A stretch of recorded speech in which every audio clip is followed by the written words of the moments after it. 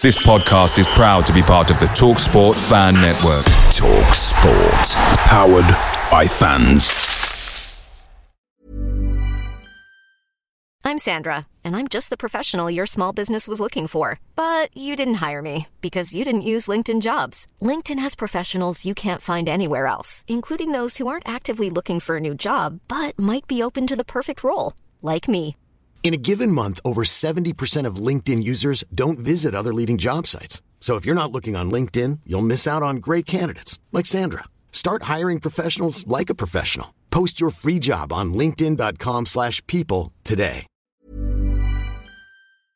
Hey guys, quick thing. The TalkSport Fan Network is proudly supported by McDelivery, bringing you the food you love. McDelivery brings a top-tier lineup of food right to your door. No matter the result, you'll always be winning with McDelivery. So the only question left to say is, are you in? Order now on the McDonald's app and you can get reward points delivered too. So the ordering today means some tasty rewards for tomorrow. Only via app at participating restaurants. 18 plus, rewards registration required. Points only on menu items. Delivery fee and terms apply. See mcdonalds.com.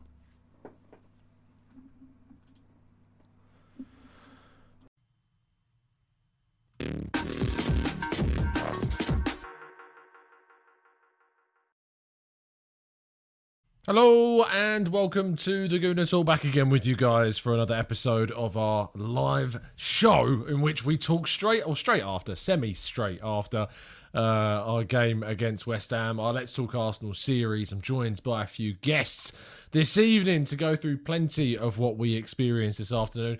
I'm feeling a bit weird. I don't know what it is. I'm hopefully going to be able to break this down with the boys and try and get their thoughts and feelings. But whilst I feel like it's a huge 3 points, there's something strange about that result that I can't get my head around. But French knows exactly how he feels about it. So talk to me, mate. How are you feeling? You good? Yeah, you well? Good, man. Yeah, very good. Yeah, do you know what? I think I probably felt how you were feeling like around half time. But after that second half, yeah, I'm just overjoyed. I'm very happy. I've processed what's going on. I feel like I understand it, and I feel like we're kind of, for me, continuing to exceed expectations a little bit in some of these crunch moments. So, yeah, man, over the moon. Very happy. Absolutely. We're also joined by Albert. How you doing, mate? You good? You well? Not bad, mate. It felt like I was watching a testimonial at the beginning. That's what it was. Trust me. Yeah, I know what you mean. It did have that feeling of a friendly about it, didn't it? So it's really weird. Two teams that you thought we'd have a lot more energy than them, and we didn't. We just didn't have as much energy as them. It was really strange. And making up our quartet today, it's Owen. No, we're not. We're not going to be joined by Owen. He's just decided to back out at the worst possible time. I don't know what that's about. Hopefully, Owen will be back very shortly. But clearly, he was just not happy with my intro. Maybe I'll have to give that another go and introduce him a lot better next time. Maybe he'll stick around. Good evening to everybody joining us in the chat box. Hope you're doing good and well. Sam, thank you so much for the kind donation, mate. It says, if the first thing you do after a win is take to Twitter to call out people with different opinions, you are not a fan, you are a hooligan. Sam's going in tonight. I love it. Let's try this introduction for Owen again, because clearly the first one wasn't good enough. Joining us this evening is the greatest Gooner Talk guest of all time. It's Owen. Oh, no. Well, I don't know what's going on with Owen, but he's having a right mess this evening with his technical difficulties. Owen, if you drop me a WhatsApp, mate, hopefully we can try and sort out what's going on with you, but hopefully we'll see you in a second. Deary me. Well, thankfully our performance was slightly better than Owen's technical performances this evening. French, give me your raw reactions to tonight's result. Yeah, so as I was saying, like the first half, I felt kind of probably how you feel a little bit now, or worse. I was, we got the goal, but it was at the time felt like it was against the run of play a little bit. We were kind of, as soon as we got the goal, we did what I felt we've been doing for the last couple of games, which is we score, and then it's that old thing of, we look at our most vulnerable point. All of a sudden, we're just giving the ball away. I think after we scored, I think it was Nketiah, then Ødegaard, then Nuno kicking the ball out of play or giving it to a West Ham player straight away. And we just lose our heads a little bit in those moments sometimes. And you look to the senior players to kind of step up and calm things down. And it's been kind of our Achilles heel. We'll score a goal and just give one away. So at half time, I was in bits. So, I was in the chat. I was not happy. I was kind of putting out all these, the midfield getting bopped around, fullbacks too negative, all this stuff. But I feel in the second half, and I was looking at certain players, and we mentioned Gabriel, and I'm going to take all Owen's points, unless he doesn't come back, in which case I will. He said his Chrome is crashing constantly, so we're going to try and get one on a different browser. That's what we're going to do. But I think in the second half, like El Neni, for example, really stepped up. I think throughout the whole game, obviously, Rob Holding stepped up, and a lot of these kind of squad players that haven't necessarily been there throughout the season, and that in the past maybe haven't always been like highlighted or anything like that. I mean, these are Wenger players. They've been there for a long time and they've got a lot of baggage with them, but they stepped up at these moments in this kind of, crucial point of the season where away at West Ham, not an easy place to go. And yeah, I was just really overjoyed with, by the end of it, I think we really grew into the game. And I think we saw the team kind of mature before our eyes a little bit. Certainly players like Eddie really kind of, in the first half, getting bullied a little bit physically. Second half, it was really the other way around. He just continued to be dangerous and create threats. And so for me, I kind of felt like I was seeing the team start to mature through this like kind of mental blip that we've been having over the kind of past 5 games in a way. Even with our wins, we've still been very kind of naive defensively. So yeah, I just come away with it feeling very happy. Let's try third time lucky. Joining us, the best Gooner Talk guest we've ever had. It's Owen. Hold. Wait, don't get too excited. You're there. You're with us. We have you. You're here. So fingers crossed anyway that it hangs out. How you doing, my friend? You good? Not too bad. I've got a pretty sore leg. Not that I'm exercising or anything. I'm too fat to exercise, but I just keep randomly belting out that Arsenal Forever or North London Forever tune all over the weekend, and my missus is getting really, really sick of it. But what an absolute tune. Well, why's your leg hurt? What's the relationship with that? Irish women, man. You don't want to cross Irish women. Jesus. No, it's a great anthem. I think at the Emirates next week, there we may hear that. You wouldn't. I don't think it would have been in the away game tonight, but certainly the Emirates. There's a chance next week that is going to be belted out for sure. Before I come to you, Owen, Albert, it was a weird game. It's actually the first team in the top 7 that we've beaten both home and away this season. Surprisingly so, of course, we've still got to play Spurs and could build upon that. But, we lost to Chelsea at home. We'd lost to Man City both games, lost Liverpool both games, beat Chelsea away from home. But as I've said before, we couldn't beat them in the home match, lost away at Manchester United, and still have Spurs to play. And we beat West Ham, a West Ham that did look a bit leggy off the back of their Europa League fixture, of course, but we beat them in a bit of a struggle. Do I need to be worried about that performance? It's Tom. I don't think Arsenal particularly really start that many games well. I mentioned it to you before we had the live stream. That first 15, 20 minutes, I said it in a little video reaction on my page. If you had never seen football before, you wouldn't know it was a London derby. And 2, you would have thought it's a testimonial. Because it honestly, both teams, I get it. West Ham had the game in the week. I understand that when you play Thursday, Sunday. But it just, it was hard to, if you were to analyze that game before the goal, it'd have been very difficult for you to analyze it and to give your sort of breakdown from a tactical point of view what you're watching, because there wasn't really any chances created. Both teams were giving the ball away needlessly. From an Arsenal point of view, sometimes I just shaking my head in disbelief. Just simple passes from player to player. I mean, I think Tavares set the tone in the first 2 minutes with that stray pass. I was like, oh my God, this guy. I don't know what to say with this guy anymore, but honestly. But I think we got the goal like French had definitely against the run of play. If anybody looked like scoring at that point, it was West Ham. Even though there wasn't many chances created from either side, really.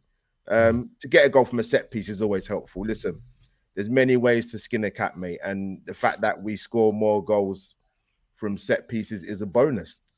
So I'm sort of coming into the game, I saw people banding around score predictions. Some people were very confident. I'm like, listen, Yeah, someone said 3-0 on this. Yeah, I it's like, don't know who that was. I don't know who that was. What's going on here? No, so I thought to myself, look, if we break it down, Arsenal are not keeping clean sheets, right? That's the first thing. So we're going to concede. So that's the first thing. I actually thought we'd get a draw, personally. Obviously, I hope we got the win, which we did. But like I said, we got the goal against run of play. And again, Tom, third game running. Score a goal, concede within 3 to 5 minutes. That's going to really, really annoy Mikel Arteta. Really, really annoying, because we're lucky we haven't got that many games left, but we can't keep on doing that, because it will come back to bite us. It's just lack of concentration. We can sit here and dissect how we could have probably stopped the goal from going in, but it happened, Tom. But the second half, a bit more as a spectacle, probably a bit of a better game. I thought Elneny and Xhaka got a bit more control of the ball. West Ham probably tired a bit more. Great to see Tomiyasu back. I thought he did really, really well, because it was his first game back in a while. And I want to give credit to two people before I sort of finish up, Tom. Obviously, Eddie, in terms of strikers, and I always sort of concentrate on that as more of an aspect when I watch football, particularly of Arsenal. All round, I thought he was excellent today. His link-up play, pretty good on one-on-ones, actually. I didn't really, because he's not started enough game time. I think it's about 15, 16 starts in the Arsenal shot. That's not a lot. So yeah, massive plaudits to him. I thought, particularly in the second half, I thought he was excellent. He should have got a goal, actually. But also Martin Odegaard's work off the ball. Not what he can do offensively, off the ball. We saw the stats before the start of the game, as I think it's Tommy, tackles made and distance covered. That's not by accident. You know, he's obviously got that in his locker, and I think he doesn't get enough credit from what he does off the ball as opposed to what he does attacking. So fair play to him, man. I thought he played well again. But yeah, very, very happy with the 3 points. Winning breeds confidence, as they say, despite what a certain ex-player, Chris Sutton, might say. Yeah, we're going to come on to that a little bit later. Jesus. Owen, it was, as Albert points out, at times it felt like such a passive game between both teams. Like a West Ham side that really kind of lacked intensity about them, and an Arsenal team that lacked kind of the necessity to take control of the game, and take it and really go for West Ham. They lacked intensity, they lacked purpose. I thought at times, especially the passing in the first half, was so off. It was really, really off.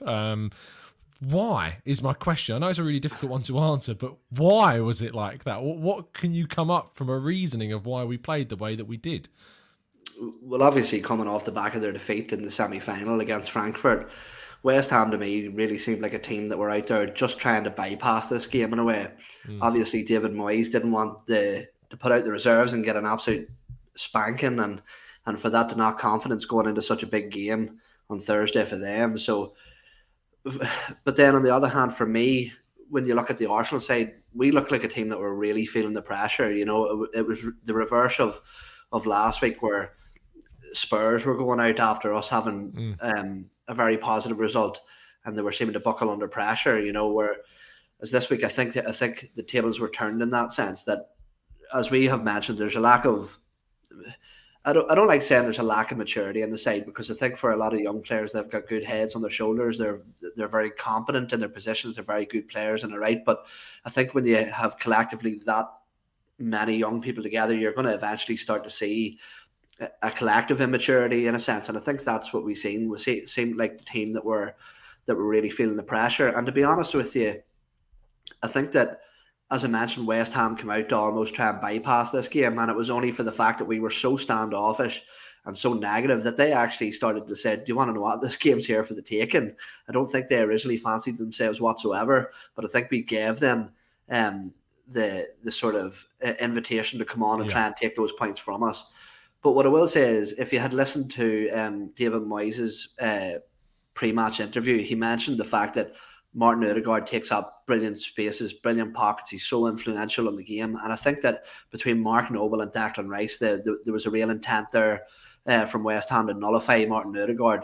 You know, you look at Arsenal, and we have what I call 3 tempo setters in our side, and that's Ben White, Thomas Partey and Martin Odegaard. There's only one of those guys out in the pitch today. So I think that the reason there was no shape, there was no format, and it was quite all over the place in terms of that first half performance was simply because you were removing the drummer from the band. There was nobody to set the tempo, nobody to dictate the pace. And without a drummer, the rest of the band are just clueless as to where to go. They're all hitting strings at different times. And I think that's what we've seen. But in terms of, as Albert said, the goal we conceded, we're talking about conceding goals after straight after scoring goals. But if you look at them, and look, I've been a critic of Mikel Arteta at times, but I don't think that that's something you can throw in his direction, because that is just criminal from Nuno there. He's an absolute firework of a player, and I'm sure we'll touch on him more. But I really don't think you can throw things like that back to the manager. But if you want me to take a positive from this game, is anybody can go and beat West Ham when they're good in good form. You know, we've done it over the years with a very good record against West Ham, even with them at home. But the fact that we're going out there with deficiencies on our side, with, you know, big gaps, and I know that Albert said Eddie Nketiah did quite well. I actually think he was relatively limited in what he could do, but much like Nuno Tavares, if you focus on what he does well, yes, he done fine, but there's still deficiencies in his game, much like a few of the other players throughout that side. So all in all, it was shoddy. I think I'm going to have a heart attack by the time I'm 35 watching this goddamn Arsenal side, but 3 points is 3 points. And after that game and with the games remaining, I think that is a massive, massive, massive step towards the top four for us. I think it's huge. Yeah, I do want to guide the conversation towards kind of the ramifications of this result in a short while. Just to focus on a couple of performances individually, though, before we do. French, people will talk about, and I have already talked about on the reaction show at full time, the misses that Eddie had during the game. You know, there was chances there that I felt that, you know, Arsenal, if they'd assigned a world-class striker, as we've wanted them to do, you know, they'd put those chances away, or they'd make better opportunities, or maybe they'd time their run better, or time a pass better to allow someone else to come into the attack with them, rather than taking maybe a low XG chance shot from outside the box. However it works, you know, there were chances for Eddie Nketiah today, he didn't take them. However, he, for me, shouldn't be dropped for, say, Lacazette, because he brings us so much more than what Lacazette was bringing us. The energy that he gives us in the front line, the pressing that he gives us, you know, the chance to have someone who breaks out from the back on a counter-attack, and we saw that a number of times with what was one of the best passes of the season from Mohamed El Neni. That was criminal that it wasn't finished off with a goal, unfortunately. But Eddie will be characterised as someone that isn't as good of a finisher as we need him to be. But in these last few games of the season, he is giving us something that we have lacked for so much of this campaign. I agree. You can elaborate on that. I know that wasn't really a question, but yeah. Kind of said everything I wanted to say, but I agree. No, he and if you think about last season, I remember he had a little run in the team at the end of last season as well, and got a couple of goals. And yeah, if that's the role that he has to play in this season, I don't think a lot of people, I've seen Thomas in the chat was saying, you know, throw the Jesus money at Eddie and get a proper centre forward. I'm like, he's doing very, very well, and I'm happy that he is, and that's what we need, and that's what he needs ultimately.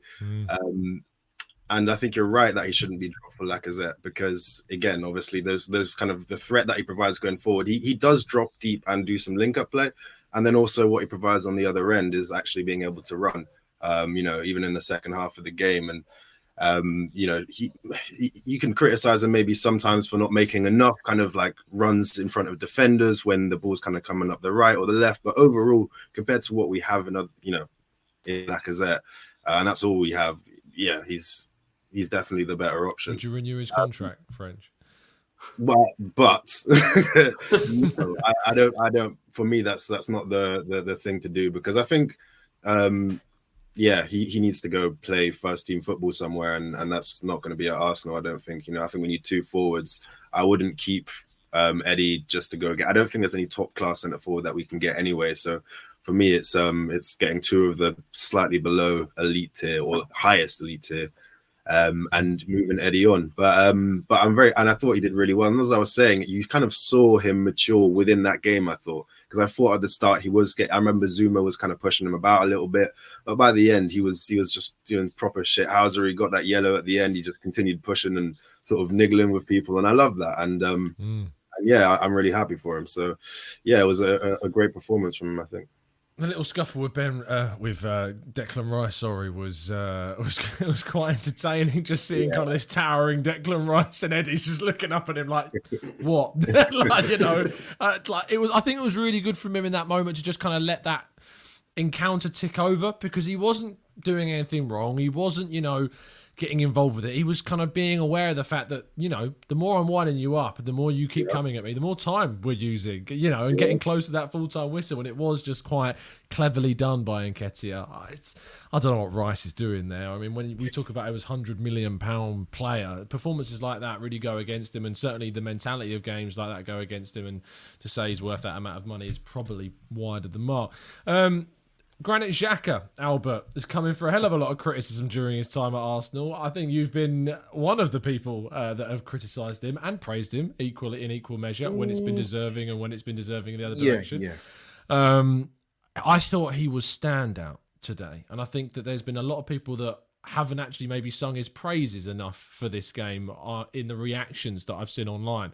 I thought he led the midfields. I thought he won the ball back comfortably at times. I thought his passing around a team that really was poor. There was one moment where he gave the ball away. Besides that, I thought he was really strong. There was a moment in the second half as well where he won the ball back with a sliding challenge that started off a counter-attack that was just exceptional. You know, and this comes off the back of him winning that Player of the Month award for April. Is he going to be the most important player for us between now and the end of the season? Oh, Tom, trust you to come to me with Xhaka, man. No, you know, I'm not even that. Tom, listen, I'm not even that bad when it comes to Xhaka. Trust me. I said you're balanced. Yeah. There's some candidates up there, man. Trust me. But our boy Dan Potts knows all about that. If Harry Sim was watching, Harry was superb today. Harry. No, but you know what, Tom? Listen, credit where credit's due. Firstly, with Granit Xhaka. From the interview on the Tribune thing, and I always say sometimes in life, you know what, it's about timing. And he's been playing well. He's had a good season. And the interview comes out, I'm like, okay, cool. Timing is everything. But yeah, listen, people make of it what they want to make of it. But I saw that in the interview, I think he gave recently again with Sky Sports, I believe it was. Listen, he's I think he's at a point when in his sort of Arsenal career where I think he's got his head around the fact that he might not be universally loved by the fan base. But equally, there are some people that actually really, really like him. Not just as a person, but as a footballer and what he brings to the team. Listen, I'm not going to argue with anybody. If people feel, for example, he brings leadership, I'm not going to sit here and argue with you as to why you feel that. Because if you felt like that from the beginning of him, you're not going to change your mind now. But listen, Tom, as long as he's in an Arsenal shirt, people can bring up what happened with Palace whenever it happened, right? That's a long time ago now. People won't forgive him. But listen, he's still here, 6 years on. So he has put in some very, very good performance. Like I said today, I thought him and El Neni in particular grabbed that midfield by the scruff of the neck. For me personally, what I saw today, I think he's done it in recent games, to be honest with you. Obviously last week got a fantastic goal.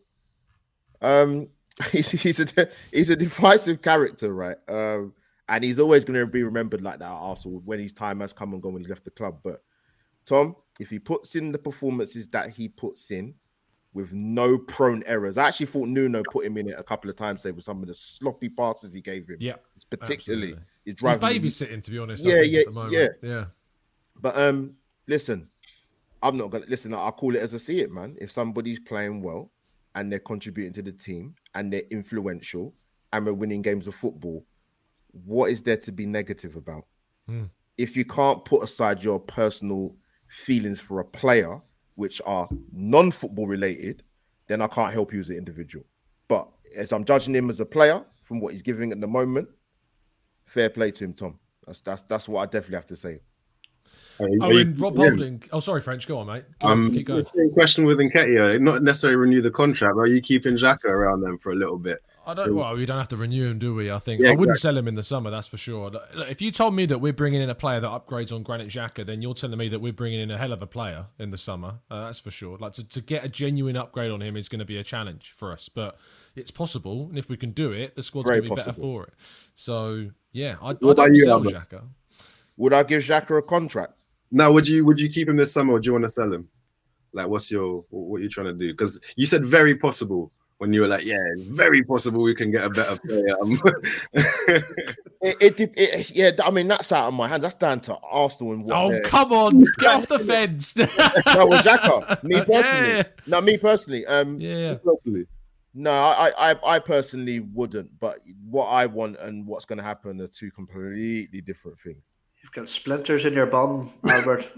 No, not with Xhaka, man. No way, Orin. No. Get rid, he says. Get rid indeed. Look. Owen, yeah, go on, Owen. He just signed a new deal. No, I would keep him for the remainder of his deal, absolutely, because as Tom said, realistically, who are you buying that replaces Granit Xhaka? That Ruben Neves doesn't, Tielemans doesn't. You know, what other midfielders, even Arteta from Juventus, he's not an upgrade on Granit Xhaka. I think you're going to be hard done by to find somebody sub 70 million. Yeah.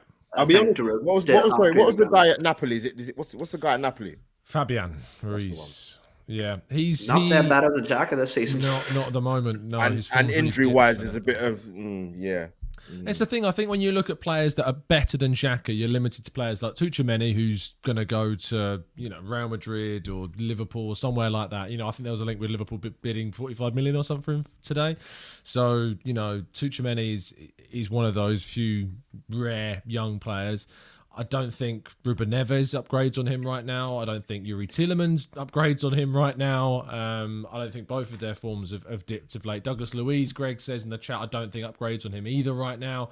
For me, if I'm signing a central midfielder in the summer, it's Sergej Milinkovic-Savic from Lazio, and that's shout, Tom. That's the one I'm going for. So I don't know why no one's gone for him. It's mad. He's still there and has been there since 2015. But yeah, Sergej Milinkovic-Savic is the one. Who's Tuchemeni? I don't know Tuchemeni. Monaco, 21, 22-year-old central. He's French.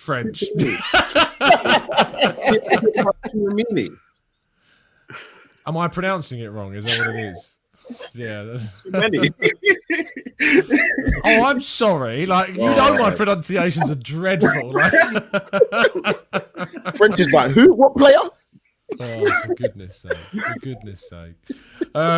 Owen, Rob Holding came in for Ben White, who could be missing for, a period of time. We don't know the extent of his injury. Apparently he suffered the injury against Man United. It says he's got a tight hamstring. That's very vague. That can range from a couple of days to weeks. And when it's the end of the season, weeks is your season done. So Rob Holding came in, and you know what he brings us. He brings you that solidity. He brings you that no-nonsense defending. He clearly can bring you a goal from a corner as well, which is obviously very welcome. But how confident are you in him being White's replacement in these final games based upon what we saw today? It sort of freaked me out a little, to be honest, because when we went 2-1 up, I was sort of looking, going, what the hell are we going to do now to see this game out? Rob Holding's not coming on to help us secure this. But in terms of my confidence in him sort of deputising for Ben White, defensively, I've got all the confidence in the world in him, absolutely. But I still think, like I mentioned there with Nketiah, whilst he was good, he was still lacking something, and it was that ability to play out from the back. And for me, he was the man of the match, but I'll be honest with you, it wasn't until the final whistle that I felt like that, because watching him, I couldn't help but feel nervous all the time when he was on the ball. We were trying to transition from defence to attack. And I think that with the remaining games that we have, the teams that we have left to play, these lower-sided oppositions, that you would, if you would call them that, he's perfectly suited to those games. And in terms of the North London derby, if there's one thing that Rob Holding does well, it's big games. It's big one-off games, and he always seems to get himself riled up for that as well. Caveat to that, I think there was one massive positive, okay? And I don't think it would have been like this if the circumstances hadn't failed the way they did. But I think the fact that Tomiyasu came back in, definitely covered him a little. I think that if Cedric had been playing there, I'm not sure we see the same performance from Rob Holding. I think that his confidence would have been all over the shop with Cedric leaving him left for dead half the time. So, look, it's one of these things where we didn't do the business in January. We've got defenders out on loan. We've got this, we've got that. But this is what we have to get us through to the end of the season. And you can never call into question Rob Holding's commitment or his desire to go out there and perform. So for me, that's all you can ask for. There's the old saying, fail through lack of ability and not lack of effort. And I think Rob Holding is somebody that you could definitely hold to that sort of standard. Absolutely, yeah. Look, for me, Ben White's presence was sorely missed from the way in which we play out, and I think that was obvious when we struggled in the middle third at times for transition, and that's what White can bring you. And it's ironic when you watch Holding, there's a number of times where you see him try and dribble, like White's kind of inspired his performance to try and step up that area of his game, and it's just not the same. But what White does bring you is that no nonsense, and just gets you the clearances, gets you the blocks in that he makes, and that's part of White's game that needs to improve. White needs to improve in that area significantly still, and defensively it's probably, of all of his game as a centre-back, it needs to get better, which when you consider that statistically White's been better than Gabriel this season, and for everyone singing William Saliba's praises, he's been better, in a number of defensive metrics compared to him as well, playing in the Premier League too. It's still kind of strange that we still look at White as needing to improve, and he does, because there are parts of his game that needs to improve. Looking at where this places us, French, we have the youngest team in the Premier League in terms of, average starting 11 age. We have played much of this season with issues to one of the two central midfielders. Xhaka missed so much of the first half of the season because of that knee injury. Partey has obviously been missing now in these last few games, and we've hurt in games like Brighton and Southampton without him. We've missed now our starting fullbacks up until Tomiyasu's cameo against Man United last week. And now we've lost White in this game. Lacazette, whilst we've not necessarily missed him because Nketiah has come in, still missed a game through COVID, and which wasn't at it. We didn't bring anyone in January, and that is something that we've rightly criticised the club for not doing. And yet we remain in pole position for a Champions League spot, which at the start of the season, if anyone had said, what do you expect of this side and Mikel Arteta, it would have been a minority, I feel, that would have said, I expect us to be in a Champions League race, let alone get, fourth position. So how do you feel about where we are and where this team is, and how do you feel about the way in which Mikel Arteta has dealt with the squad that he's had this season?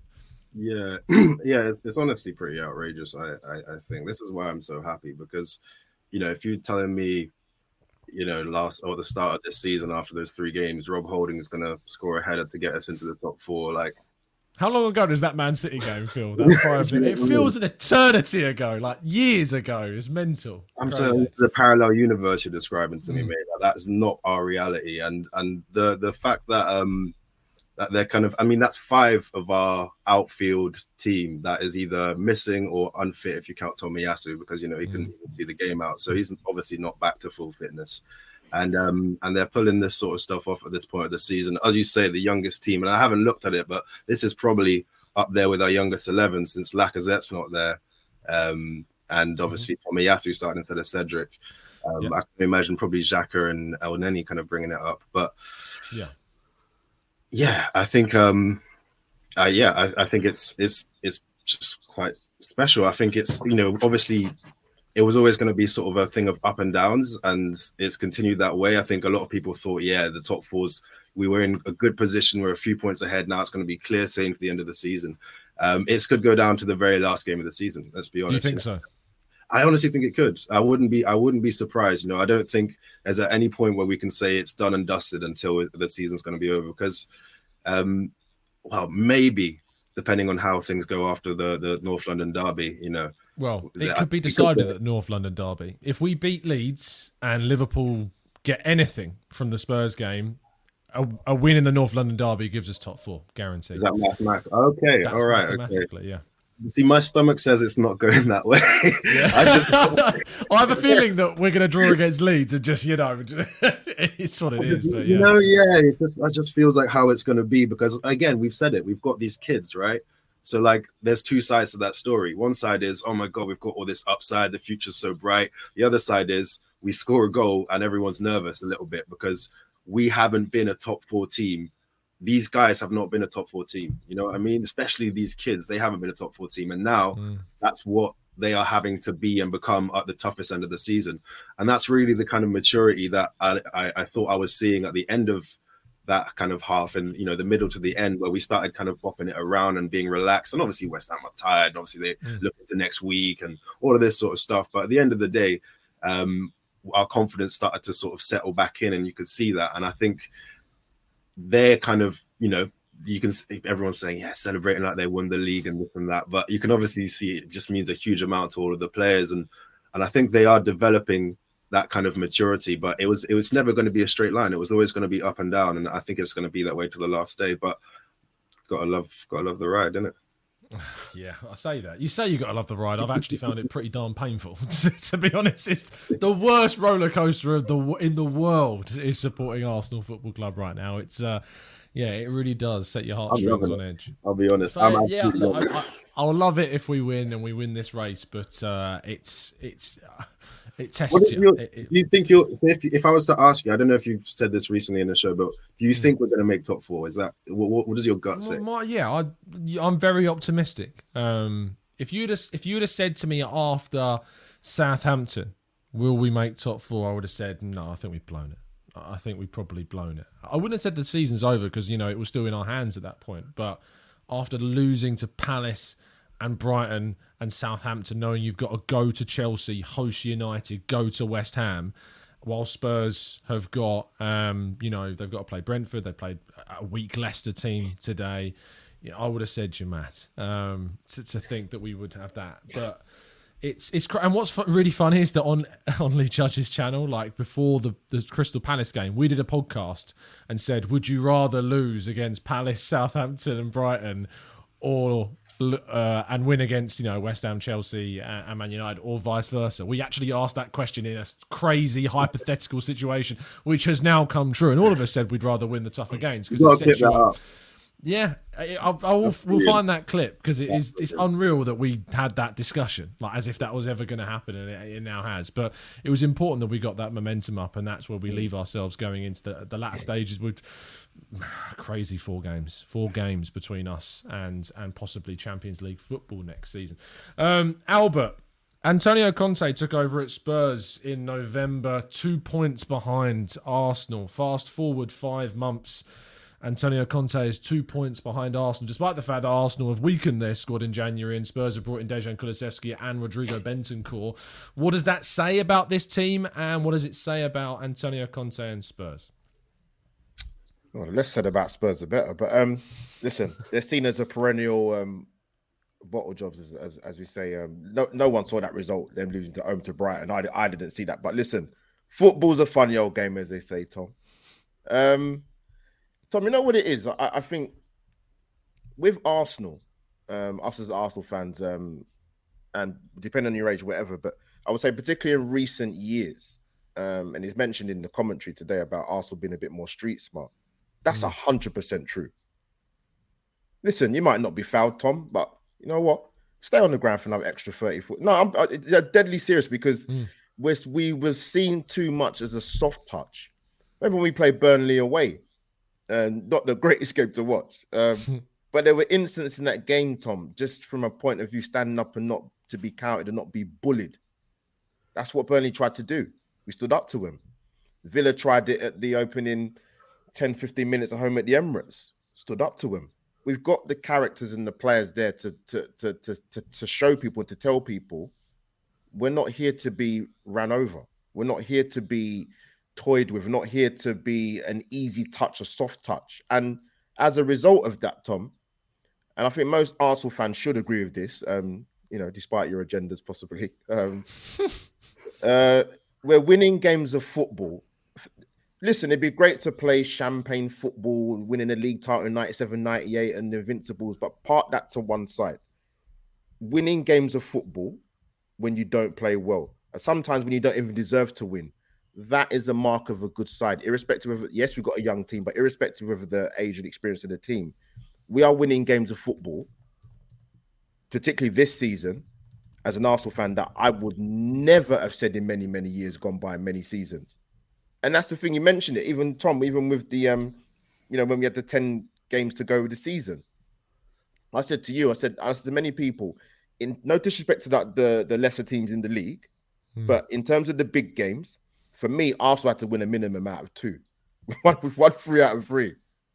No one would have thought that at the beginning of the run of games. 10 games to go, 7 games to go, 6 games to go, particularly losing them run of 3 games that we did.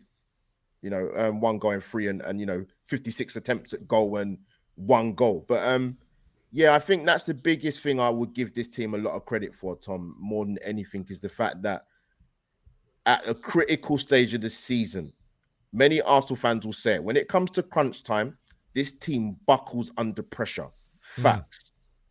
You could with your own 2 eyes, but to win the 3 games we've won, people can sit here and talk about, but Chelsea had Champions League football, they had a semi-final FA Cup, and that's our own fans saying that, Tom. Like, why are they? Why saying would you that? say that? It's to me, it's madness. Why are they though, Albert? I think part of the reason and part of the problem is because they're so used to Arsenal fans getting beat down by other rival football clubs, and come to the crunch time of the season, we don't win important football matches. That's part of it. But however, enjoy the win. Because if you sat there 90 minutes before the game and thought, are we going to beat Chelsea away and score 4 goals? We would have thought we was crackers. But we done it, Tom. We did it. And it's no coincidence as well. I think a lot of the games we win, Tom, I don't know what the possession stats are exactly, but when we seem to have less possession of the ball, particularly in the bigger games, I think it works in our favour.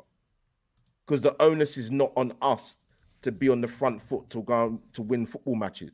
I don't want that to be the case going forward for a numerous amount of seasons, because we need to be on the front foot. But I think that has a little bit to do with it. But Arsenal fans, please be happy when you win, and take the wins for what it is. Listen, we've got 4 games left, man. If you can't be happy with wins now, quit. It's as simple as that. I don't think you need to say anymore. I think that sums it up quite nicely. If you can't be happy as an Arsenal fan, seeing what we're seeing and seeing the fact that we are in a race for the top 4, somehow in the race for the top 4, and that's because of the merit of what we've seen on the pitch across an entire season. And I agree with you. I see it where people are like, but Man United haven't been very good. Spurs haven't been very good. You've still got to be good to be where we are. Like you're not. We have to win. We have to take care of business. Why are we as Arsenal fans making excuses for why Chelsea are not at full strength? That makes no logical sense to me. No, we have to win the game.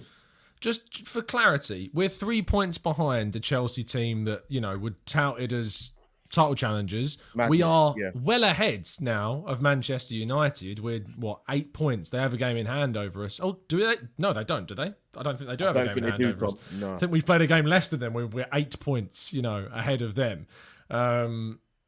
And they were touted as top. In fact, Gary Neville will have you know that they're one of the top 4 teams in the world, supposedly, at the start of the season. We have to be a relative level to be where we are. 63 points, with 4 games remaining. Typically, teams that get 70 plus points have finished in the top 4. That's how it's worked. If we get 7 points from our last 12, which I expect us hopefully to get more than that, we will have got to that 70-point mark that has eluded Arsenal in the past and cost Arsenal the chance of getting top 4. So across a whole season, which you have to play all 19 other teams, it's not just focusing on a couple of teams that haven't done well enough, other teams not doing well enough, or other teams being better. We are on track at the moment to achieve what would be looked upon as a top 4 accumulation of points. So you can't look at it as, we're only there because the other teams. And it's mad, as you say, Albert, that Arsenal fans are saying that that's the reason why. Owen, before we come to questions and chat box, we're going to go to your questions for the last 15 minutes in a lightning round to try and tackle as many as we can. How confident are you the performances against West Ham and Man United and Chelsea that have been far from perfect, I think we can say. Are you confident that those games tell you that this is an Arsenal team that are on course to finish in the top four? I would like to think so, but there's only one thing that makes me slightly doubt that, and it's that historically Mikel Arteta has done quite well in games against big sides. He seems to really revel being that underdog side, and he sets up well to sort of absorb pressure and hit on the break. He does that very, very well. So I think that we're gonna have a lot of answers to our questions against Leeds at the Emirates next weekend. I think that we're gonna find out a lot. We talked about stuff like the street smarts and stuff like that. And whilst I do think we've come a million miles, and look, maybe you'll call me a dirty bugger for wanting this done, but like I was actually relatively unimpressed with how much pressure we were putting on West Ham's big players, if you'd want to call them that. People like Shifal and Declan Rice and Jared Bowen. As soon as their names were on the team sheet, I was blown away that David Moyes was willing to risk those players with such a big game. If I had been Mikel Arteta, I would have been told them, fly in, put mental tackles in on them guys and make them not want to touch the ball. So I think there's things like that we still need to sort of wise up to a little bit. But look, 4 games left, and my point has been this all along, is that I think sometimes as football fans we forget that we don't need to be perfect. We don't need to get through games with brilliant performances. You forget about the performance when the result is right. In 6 months from now we won't be thinking, oh, but remember we beat West Ham but we performed really badly. No, we'll just be remembering that that's the result. And that's the thing, is that we don't need to be perfect until the end of the season. We just need to be better than Spurs are. And for me, you can talk about the youth of these players and the fact they've never been in this race for the top 4. A lot of Spurs players haven't either, but DNA is something that runs really, really strong. It's the reason I'll probably take a heart attack before I'm 50. It's because DNA and genetics are a funny old thing. And the fact is that in crucial moments like this, Spurs do what Spurs do, and they tend to bottle it. So for me, that our players will go away, they'll take confidence in the fact that they may not have been in this position before, but Arsenal have plenty of times and Spurs have plenty of times. And normally when it comes down to that, their rivalry for those there spots, it's normally one winner hands down, and it's normally Arsenal. So for me, I have a lot of confidence going in. I think it's going to be decided on the North London derby, which I'm delighted about, because you'll be happy to know that our good friend Jared Carver is coming the whole way from Chicago to Newry, Northern Ireland. Amazing. To watch the game with me. So I'm very much excited for that one. You're going to the game? No, he's coming to Newry in Northern Ireland. Really? Oh, yeah, that's mad. Yeah, what's even more mental is he's on honeymoon. So he's taking his missus to Ireland. They're staying in Dublin. Sorry, I'm so disregarding Ireland. But it's a honeymoon destination. Weird situation. My missus is Jared. My missus is ready to give birth. I can't really stray too far away from home, so Jared has to come up here. Fair enough. I mean, respect to Ireland, and it's a beautiful country, but for a honeymoon, come on, Jared, what's going on? Not only Ireland, but Owen as well. For honeymoon. Anyway, we've got about 15 minutes left, and I want to get through as many of your questions as possible. So, guys, if we can keep your answers condensed into a lightning round section, that would be much appreciated. Vishal says, we're officially back in Europe. I didn't actually know that today, but based on the points tally, supposedly we are. That was a hard-fought win, but we really need to do something about how vulnerable we are in the left. Time to go to a back 3? ? Well, maybe in some games there'll be a time for that, sure, but with Ben White injured as well, I don't know if he's going to be back, but it's an option. It's something that we can use, but at the moment, I don't know. I feel like we've got things in a kind of balance where we are conceding more, conceding a few more chances. It wasn't as bad as people are making out, though. By the way, I think our XG against today was 0.38. So it's not like they were creating all these chances and getting all these shots on our goal. And we are creating more chances going the other way. The problem is more for me that we're not really necessarily finishing them all. And that's something that Arteta alluded to, and something that obviously we've been working on, and obviously we'll continue to work on. Scoring goals apparently is a thing that we need to do well. Who knew? But yeah, no, I don't necessarily think we need to go to a back three. And also the fact that we're back in Europe again speaks to how impressive, like for me, this team has been in this sort of crunch time. Like we've got a few games left and we've qualified for Europa League already. I mean, it's pretty fucking good. No, absolutely. Let's scroll down and go to Jacob. Albert says, what's your expectations for us in the Champions League? Wow, this is optimistic. And who do we need to buy to meet those expectations?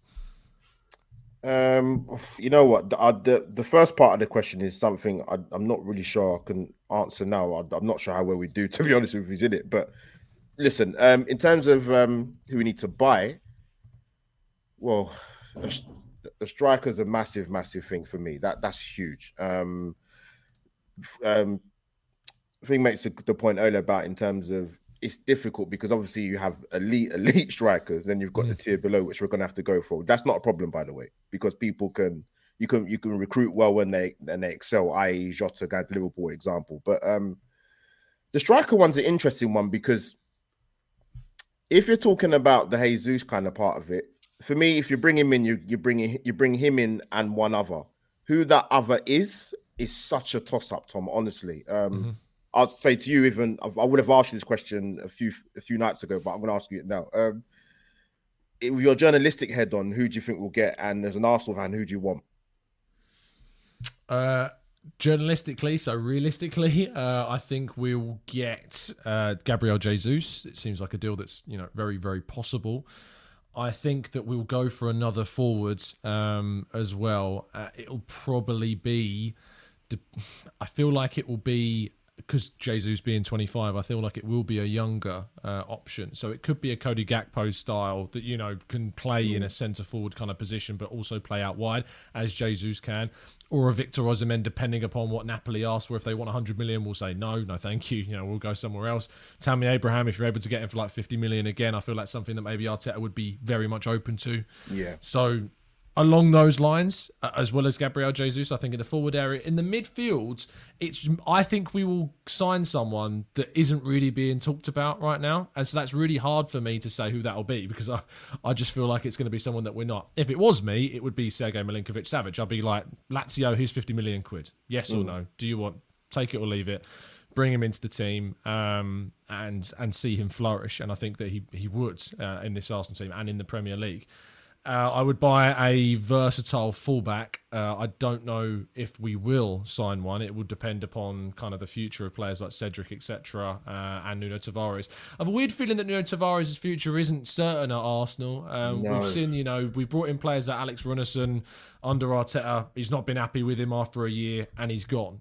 That could happen with Tavares. There's been whispers that he wasn't it was kind of a buy because we needed to bring in a relatively cheap backup left back. But he wasn't necessarily we love Tavares, we have to get this guy. No, we were able to get him quite surprisingly on quite a good deal, and I think that's why they probably went for it. But with more scope, they may look at trying to bring someone in, and that's probably why we're being linked to a number of versatile fullbacks like Nahuel Molina from Udinese. We got linked to Hickey, the Bologna Scottish left back recently. He's very versatile as well. And we were linked to Jed Spence, of course, too. So, we're being linked to fullbacks. So I think that's probably where we'll go. But again, desirable, any of those I think would work. I actually think that my journalistic head and realistic head links in with what I think will happen, which is quite a good thing.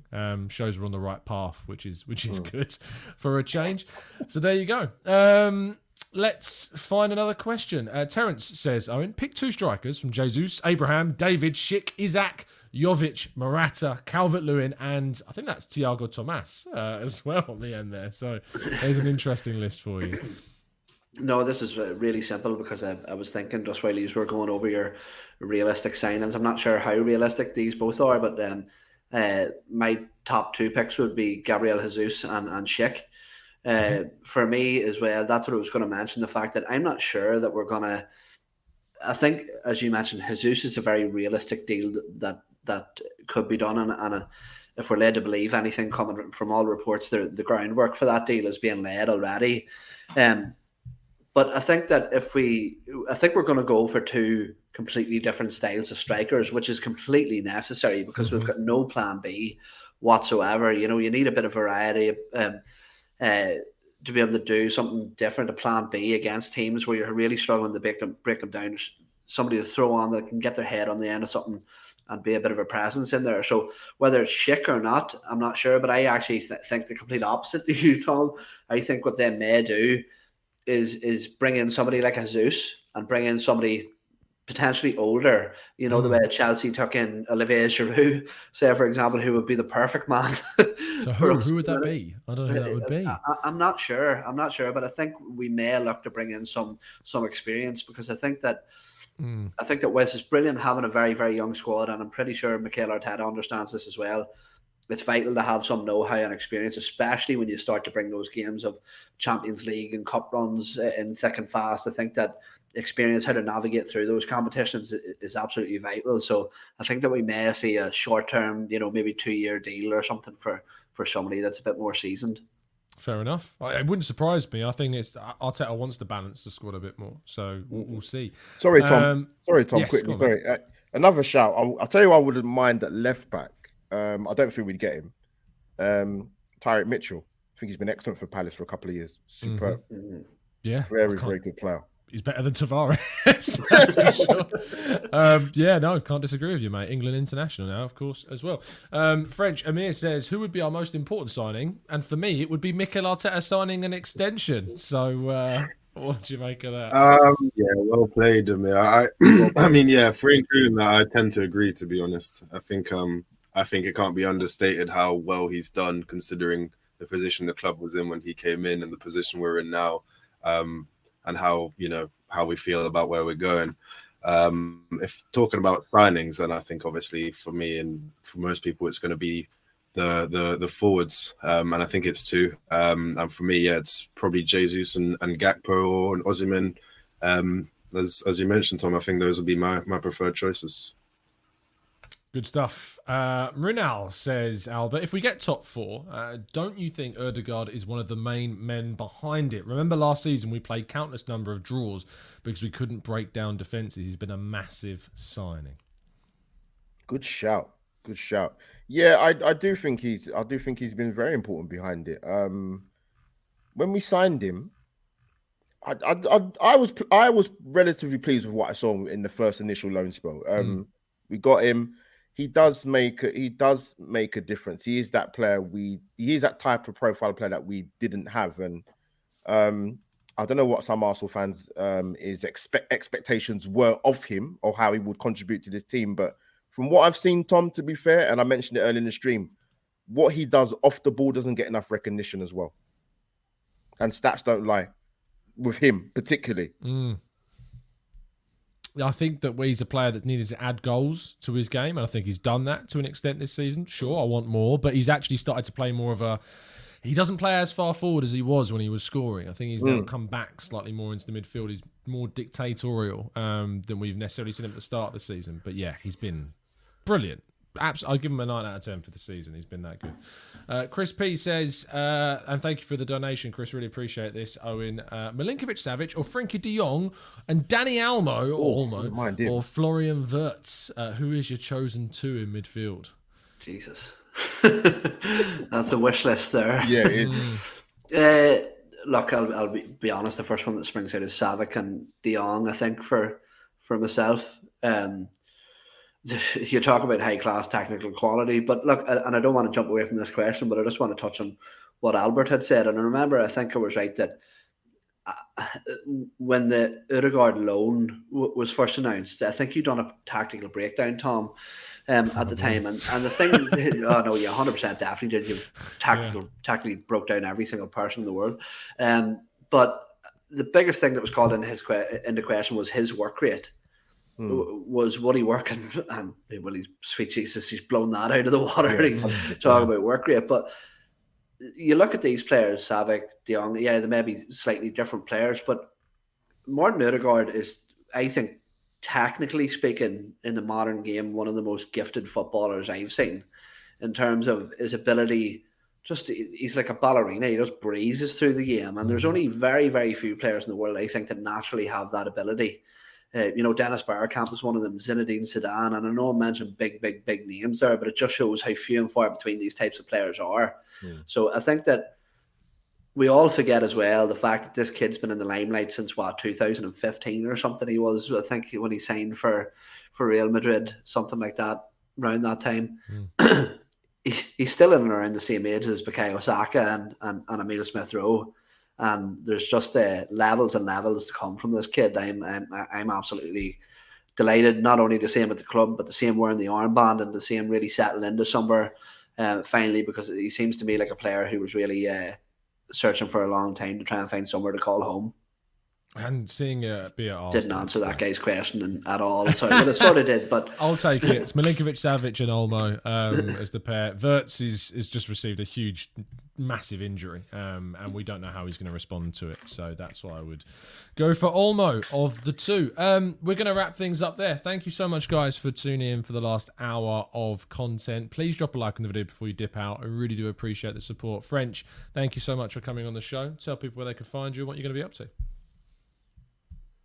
Is he there? Or is that just he's frozen. Look at that stare. Is he back? He's looking into his soul. Apart from that, I was so close. I've screwed it up now. Sorry. No, you're there. You're there. We can hear you. Your face is just frozen. We don't usually do the show this soon after the game, so I haven't had a chance to take ideas from Arsblog or Arsenal Vision podcast. So if myself was a bit below par, I apologize, but it's been great being here. Thanks. I appreciate it, mate. I appreciate it. You can find French on Twitter, where his profile picture is moving as much as his face is right now, to be fair. So you can find him at FrenchSchooner23. Albert, thanks for your time. Tell people where they can find you. Tell them about your channel and what you're going to be up to. Tom, pleasure coming on again. Thanks for the invite, mate. I've got my own channel, Albert JTV. Not far off 1K. Not far. Hopefully get there before the end of the season. So hopefully do a big push for that. And Life Stories is coming up soon again. Another content series for that. Fantastic stuff. Just putting a link to Albert's channel into the chat box. Make sure that you are subscribed to Albert already. I say he's only 77 subs away from 1,000. So do go and give him the support if you haven't done so already. Produces some great content and he's been great on the show. So definitely worth giving a follow to. And finally, Jared Carver's best friends. Owen, thank you for your time, mate. Always a pleasure. Good to have you finally back on the show after such a long hiatus. Tell people where they can find you, my friend, and what you're going to be up to, other than seeing Jared, of course. It's great. You say it as if it's a bad thing. Think of how impressionable I must be to make a dude travel on his honeymoon from Chicago to Ireland and then come to one of the worst places in Ireland to watch a football match. It's I'm flawless. I can't tell if you're talking about the area you live or just your house. No, he's not staying here. Jesus, I wouldn't put him through that. He's staying in a nice hotel in town.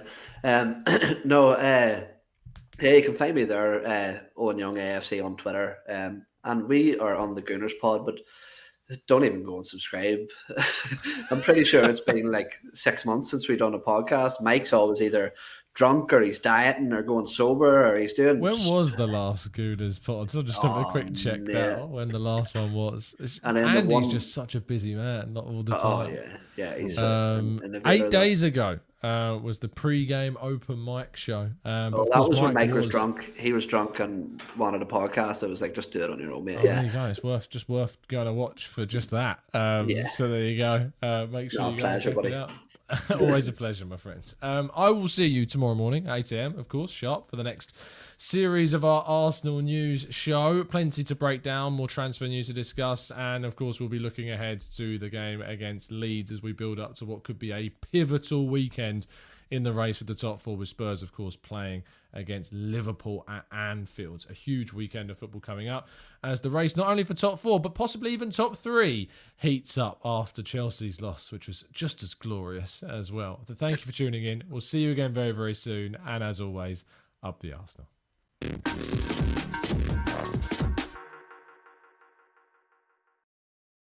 It's the 90-plus minute. all your mates around, and you've got a McNuggets share box ready to go, and you know a late winner's coming. Your mate's already got booked for a double dipping, and you steal the last nugget, snatching all 3 points. Perfection. Order now on the McDonald's app for your McDelivery. You in? At participating restaurants, 18 plus, serving times, delivery fee and terms apply. See mcdonalds.com. Mom deserves the best, and there's no better place to shop for Mother's Day than Whole Foods Market. They're your destination for unbeatable savings, from premium gifts to show-stopping flowers and irresistible desserts. Start by saving 33% with Prime on all body care and candles. Then get a 15-stem bunch of tulips for just $9.99 each with Prime. Round out Mom's menu with festive rosé, irresistible berry chantilly cake, and more special treats. Come celebrate Mother's Day at Whole Foods Market. This podcast is proud to be part of the TalkSport Fan Network. TalkSport. Powered by fans.